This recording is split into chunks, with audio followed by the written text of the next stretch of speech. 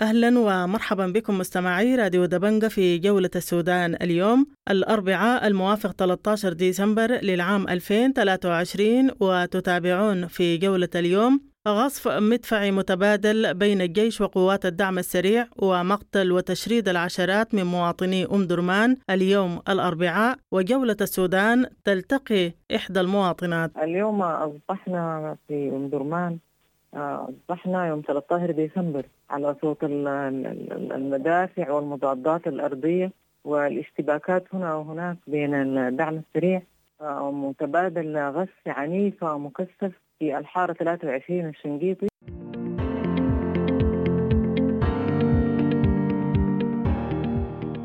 وفي جولتنا أيضا مؤتمر صحفي لشرطة الدعم السريع. وجولة السودان تلتقي أحمد الزبير المدير التنفيذي للمرصد السوداني لحقوق الإنسان.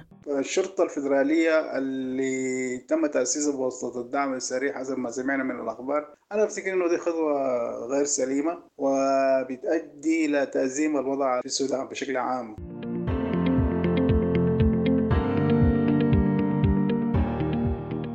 وفي جولتنا أيضا الناطقة الرسمية لبرنامج الغذاء العالمي تحذر من حدوث مجاعة في السودان الصيف القادم. عدد كبير من الناس يكافحون من أجل الحصول على وجبة واحدة رئيسية في اليوم، وإذا لم تتغير الأوضاع فلن يتمكنوا من القيام بذلك. And unless things change, there is a very real risk that they won't even be able to do that.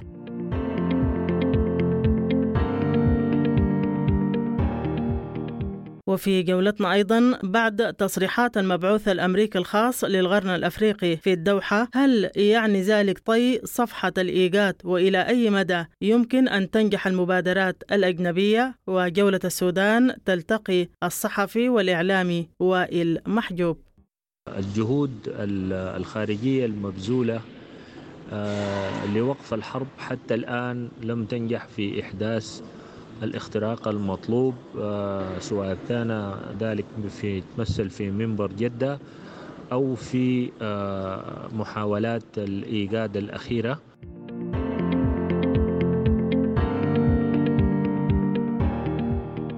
وجولة السودان تقف على الأوضاع الإنسانية للنازحين بمدينتي الدمازين والروسيرس بإقليم النيل الأزرق. يعني الوضع صعب شديد، حتى النازحين اللي نزحوا لمدارس الدمازين والروسيرس، يعني يمكن الدمازين في خلاوي وفي الروسيرس في 4 مدارس.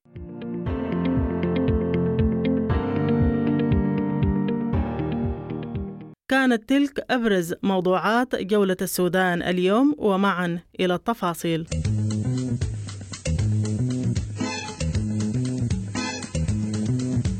راديو دبنقا راديو دبنقا راديو دبنقا راديو دبنقا.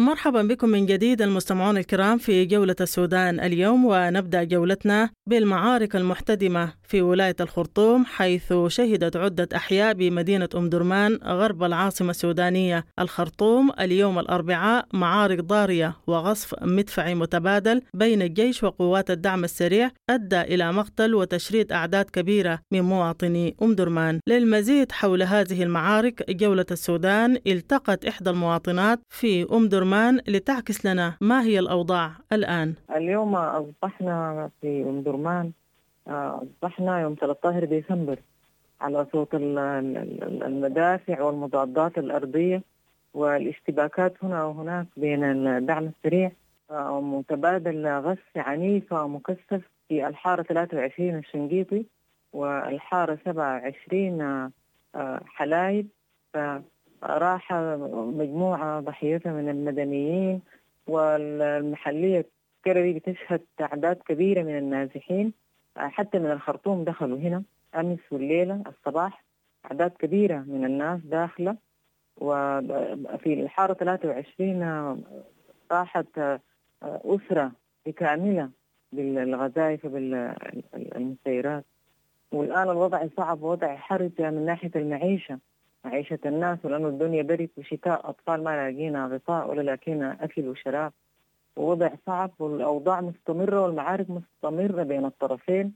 في محلية كرري ومحلية أم درمان وفي مبدة الحارة 17 ومحلية الصالحة، والناس داخلة على الإسكان كميات وأعداد كبيرة هائلة من كل أنحاء العاصمة. الوضع متردي، الوضع المعيشي صعب، والمسيرات والغزائز بتقع هنا وهناك، وبيروحوا ضحية المدنيين والناس ما لاقين بيدخلوا فيها، قاعدين في الدفارات وقاعدين في الكوارث، أعداد كبيرة وهائلة ومنظر مؤلم ومؤسف ومجاعة، والدنيا برد وشتاء، أطفال ما لاقين الأكل ولا لاقين الغطاء ولا الغذاء. الله الله في الوطن، الله الله في الناس. أوضاع الأسواق في المناطق دي، هل الأسواق فاتحة؟ حركة البيع والشراء الناس بتتحرك في صعوبة فيه؟ نعم، سوق صابرين فاتح، هو السوق الوحيد في أم درمان اللي شغال سوق صابرين. سوق صابرين فيه غلاء فاحش، فيه ارتفاع أسعار، اللي يقدر يشتري. شوال السكر ب200، شوال البصل اليوم أصبح ب200 ألف، واللحمة أصبحت ب8 و9 وما في زور مستطيع. وكيلو الدقيق الجاي إغاثة بتباع ب1400 و1200 في السوق. السوق فيه غلاء فاحش وغلاء طاحن، يعني اللي بيقدر يشتري، وفي عربات بتتجول بتبيع بيع مخفض. الناس ما بتقدر، في ناس والفرق 200 وما في قروش يد، الناس ما في سيولة. الوضع ده متردي، وضع مخيف، وفي مجاعة حاصلة الآن في الخرطوم. يعني الناس أوضاعهم صعبة الإنسانية. شوال العدس والبليلة العدسية من 50 ل200، من 50 ل200. عندك قروش بتقدر تشتري، ما عندك ما بتقدر. الوضع صعب، يعني الناس بتموت بالجوع والله. يعني الوضع الإنساني وضع كارثي، وضع مأساوي والله. يعني أنا مواطنة وأناشد الطرفين إنهم يتقوا الله فينا، الله الله في الإنسان السوداني والله، لأن دي حرب عبثية والناس تعبت والناس وصلت مرحلة صعبة والله العظيم. في حارة 23 في الشنقيط وفي مبدة، يعني الناس دي كل يوم الناس دي موت وموت وموت ومجاعة. أنت معك 3 دانة بيقتلك الجوع.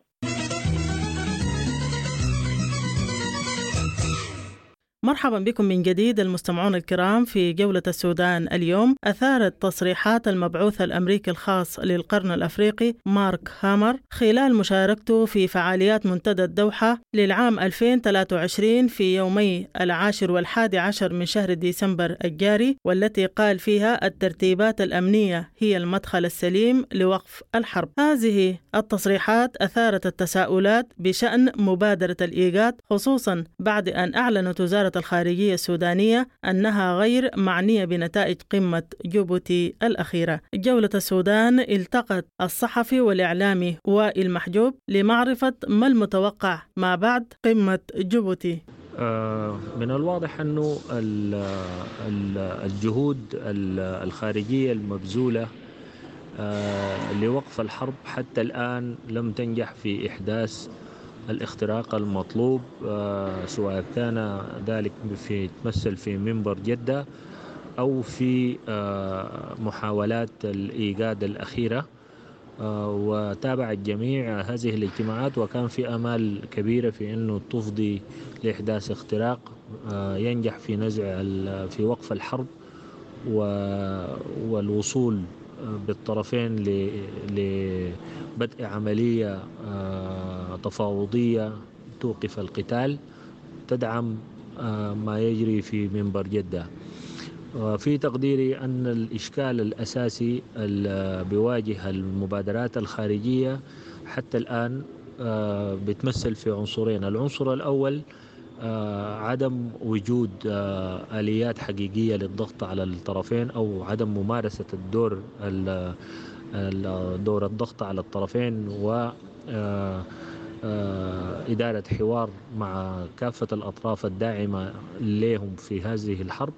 الأمر الثاني أنه حتى الآن ما قدمت رؤية لعملية وقف إطلاق النار، رؤية فنية، ودي مسألة مهمة جدا، لأنها بتجيب على الأسئلة اللي بيعتمدوا عليها الطرفين في المراوغة والالتفاف على عملية التفاوض، مثل كيفية سحب الجيوش، إعادة تمركزها، أماكن تمركزها، العملية بتاعة بدء حوار حول الترتيبات الأمنية، وضعية الجيش ووضعية الدعم السريع على الأرض، زائد مسألة مستقبل الدعم السريع.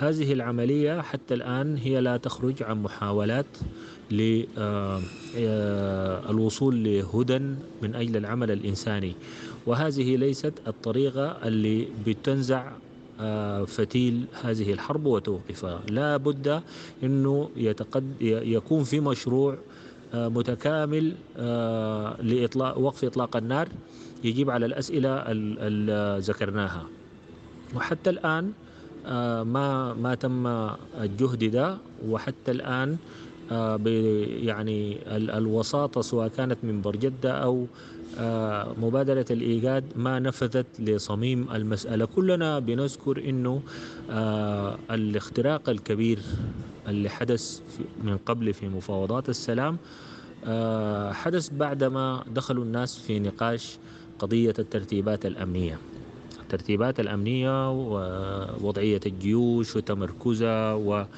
وكيفية تجميع أفراد وعناصرها ووضعية المستقبلية. هذه القضية مربط الفرس، وحتى الآن المبادرات واقفة بعيد من النفاذ لجوهرة، والمحاولات الجارية الآن بشكلها الراهن وبصيغتها الفوقية لن تفضي لوقف الحرب ولا الوصول لوقف إطلاق نار دائم.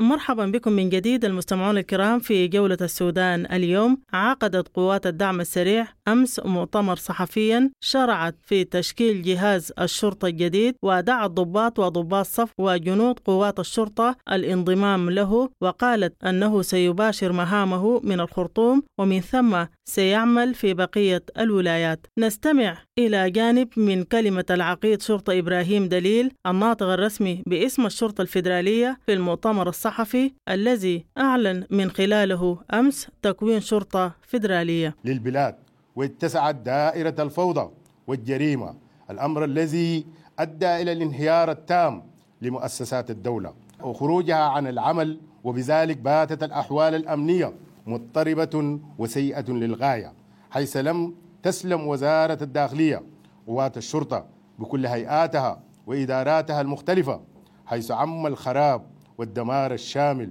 وانهارت جراء ذلك البنية التحتية، وأصاب التخريب أجهزة الحاسوب، وضاعت المعلومات الهامة والمستندات والدفاتر الجنائية والإدارية وكل ما يتعلق بالخدمة العامة للجمهور. نتيجة لذلك تجمد عمل الشرطة ولزم أفرادها منازلهم، وغادر بعضهم البلاد، ولكن بفضل الله وتوفيقه لمنسوبي الشرطة بمختلف هيئاتهم وإداراتهم بالخدمة أو بالمعاش أن يباشروا واجباتهم ومهامهم وفقا للقانون.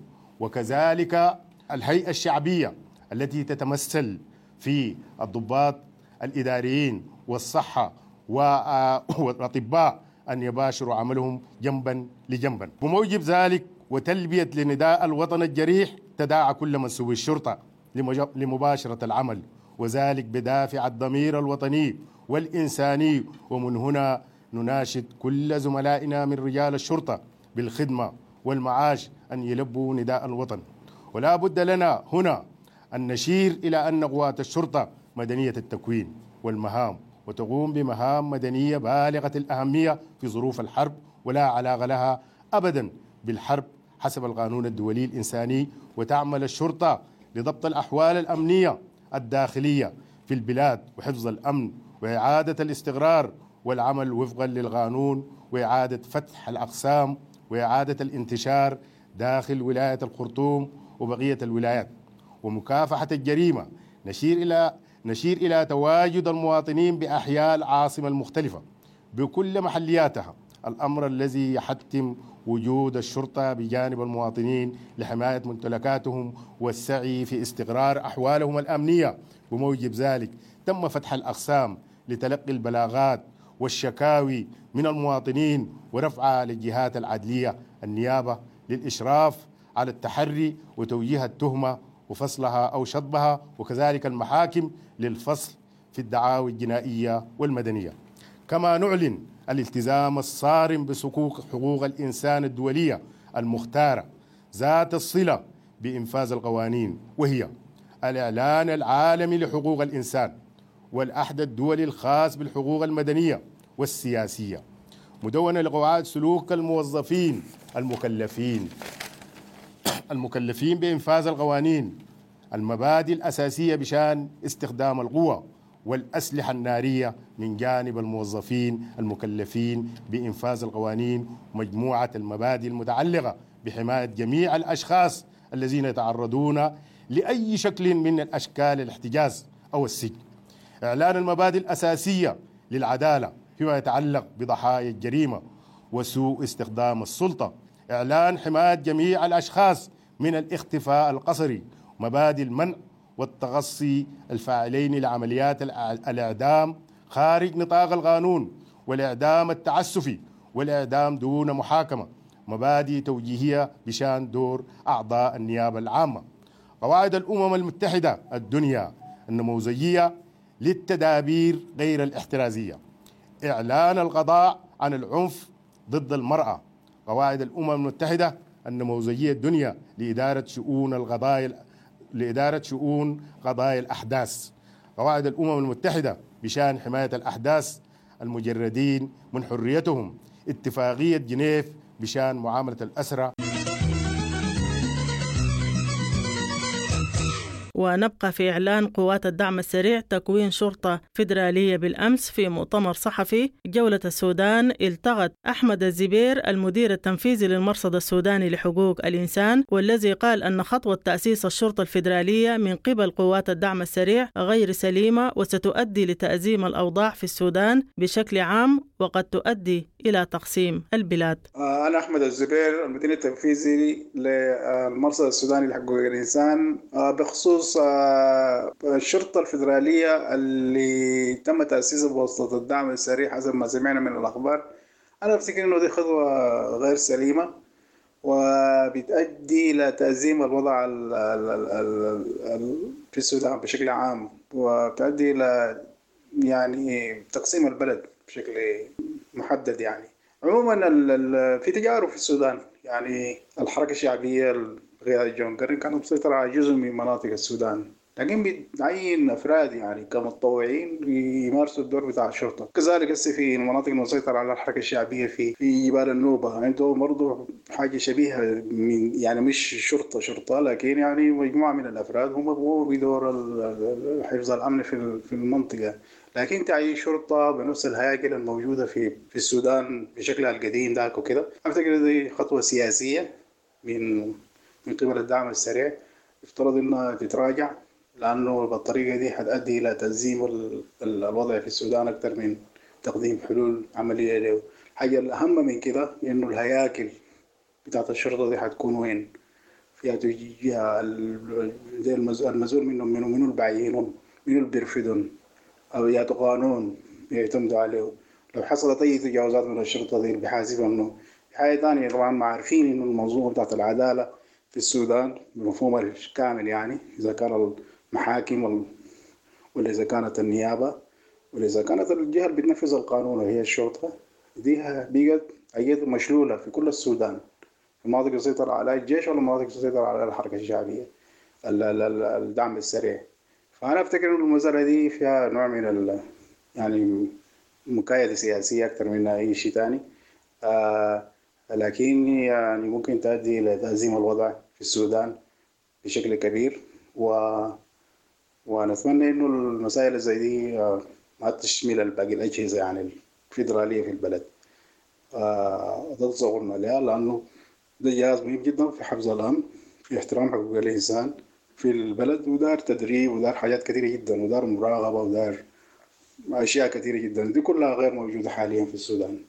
هي أساساً جزء من القصة بتاعت معالجة الأزمة في المنظومة الأمنية في السودان. فدي واحدة من الحاجات الناس يعني لو وقفت الحرب دي من الحاجات المفروض تتعالج بشكل سريع جدا وتتم لها معالجات.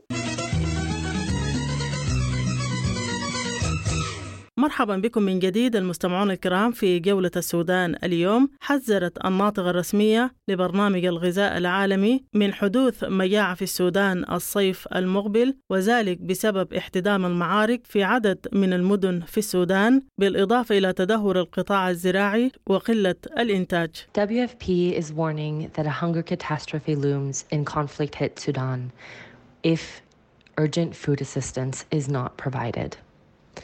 Parts of war-ravaged Sudan are at high risk of slipping into catastrophic hunger conditions by next year's lean season if WFP is unable to expand access and regularly deliver يحذر food برنامج assistance to الغذاء people العالمي trapped in من خطر conflict كارثة hotspots المجاعة في such السودان as Khartoum, الذي يعاني the من Darfur, النزاع and the إذا لم Kordofans. يتم توفير مساعدات غذائية طارئة. هنالك أجزاء من مناطق الحرب في السودان مهددة بخطر المجاعة بصورة كبيرة في فترة ازدياد الحاجة في السنة القادمة إذا لم يتمكن برنامج الغذاء العالمي من توسيع برنامجه لتوزيع الغذاء وتوفيره بصورة منتظمة للأشخاص في مناطق النزاع المسلحة الساخنة زي الخرطوم ومناطق دارفور وكردفان. لقد تم وصف السودان بأنه سلة غذاء شرق أفريقيا، لكنه الآن يشهد حالة مجاعة عميقة بسبب النزاع في البلاد والذي يغارب شهره الثامن. دراسة تحليل الأمن الغذائي التي تم نشرها أمس أوضحت بأن هنالك درجة عالية من الجوع تم تسجيلها في فترة الحصاد بين شهر أكتوبر وشهر فبراير، وهي فترة يتوفر فيها الغذاء في العادة. إذا لم تتم زيادة كبيرة في توفير الغذاء في مناطق النزاع الساخنة فإنها من المؤكد سوف تشهد مجاعة كارثية في فترة الحاجة، وهي شهر مايو، وهو ما يعرف بالمرحلة الخامسة حسب التصنيف المتكامل لمراحل الأمن الغذائي. برنامج الغذاء العالمي يناشد أطراف النزاع منح أذونات مرور إنسانية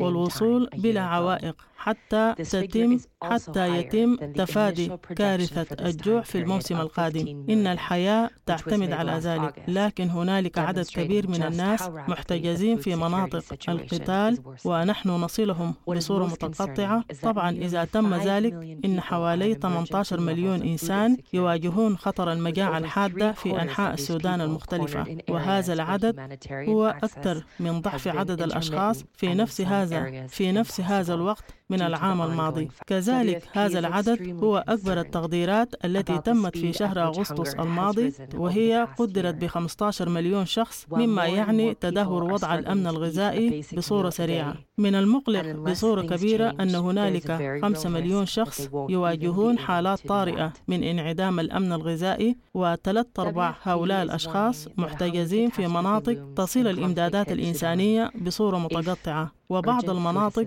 مستحيل الوصول إليها بسبب القتال المتواصل. يعبر برنامج الغذاء العالمي عن قلقه الشديد بسبب السرعة التي انتشر بها الجوع في العام الماضي، وعدد كبير من الناس يكافحون من أجل الحصول على وجبة واحدة رئيسية في اليوم، وإذا لم تتغير الأوضاع فلن يتمكنوا من القيام بذلك. And unless things change, there is a very real risk that they won't even be able to do that.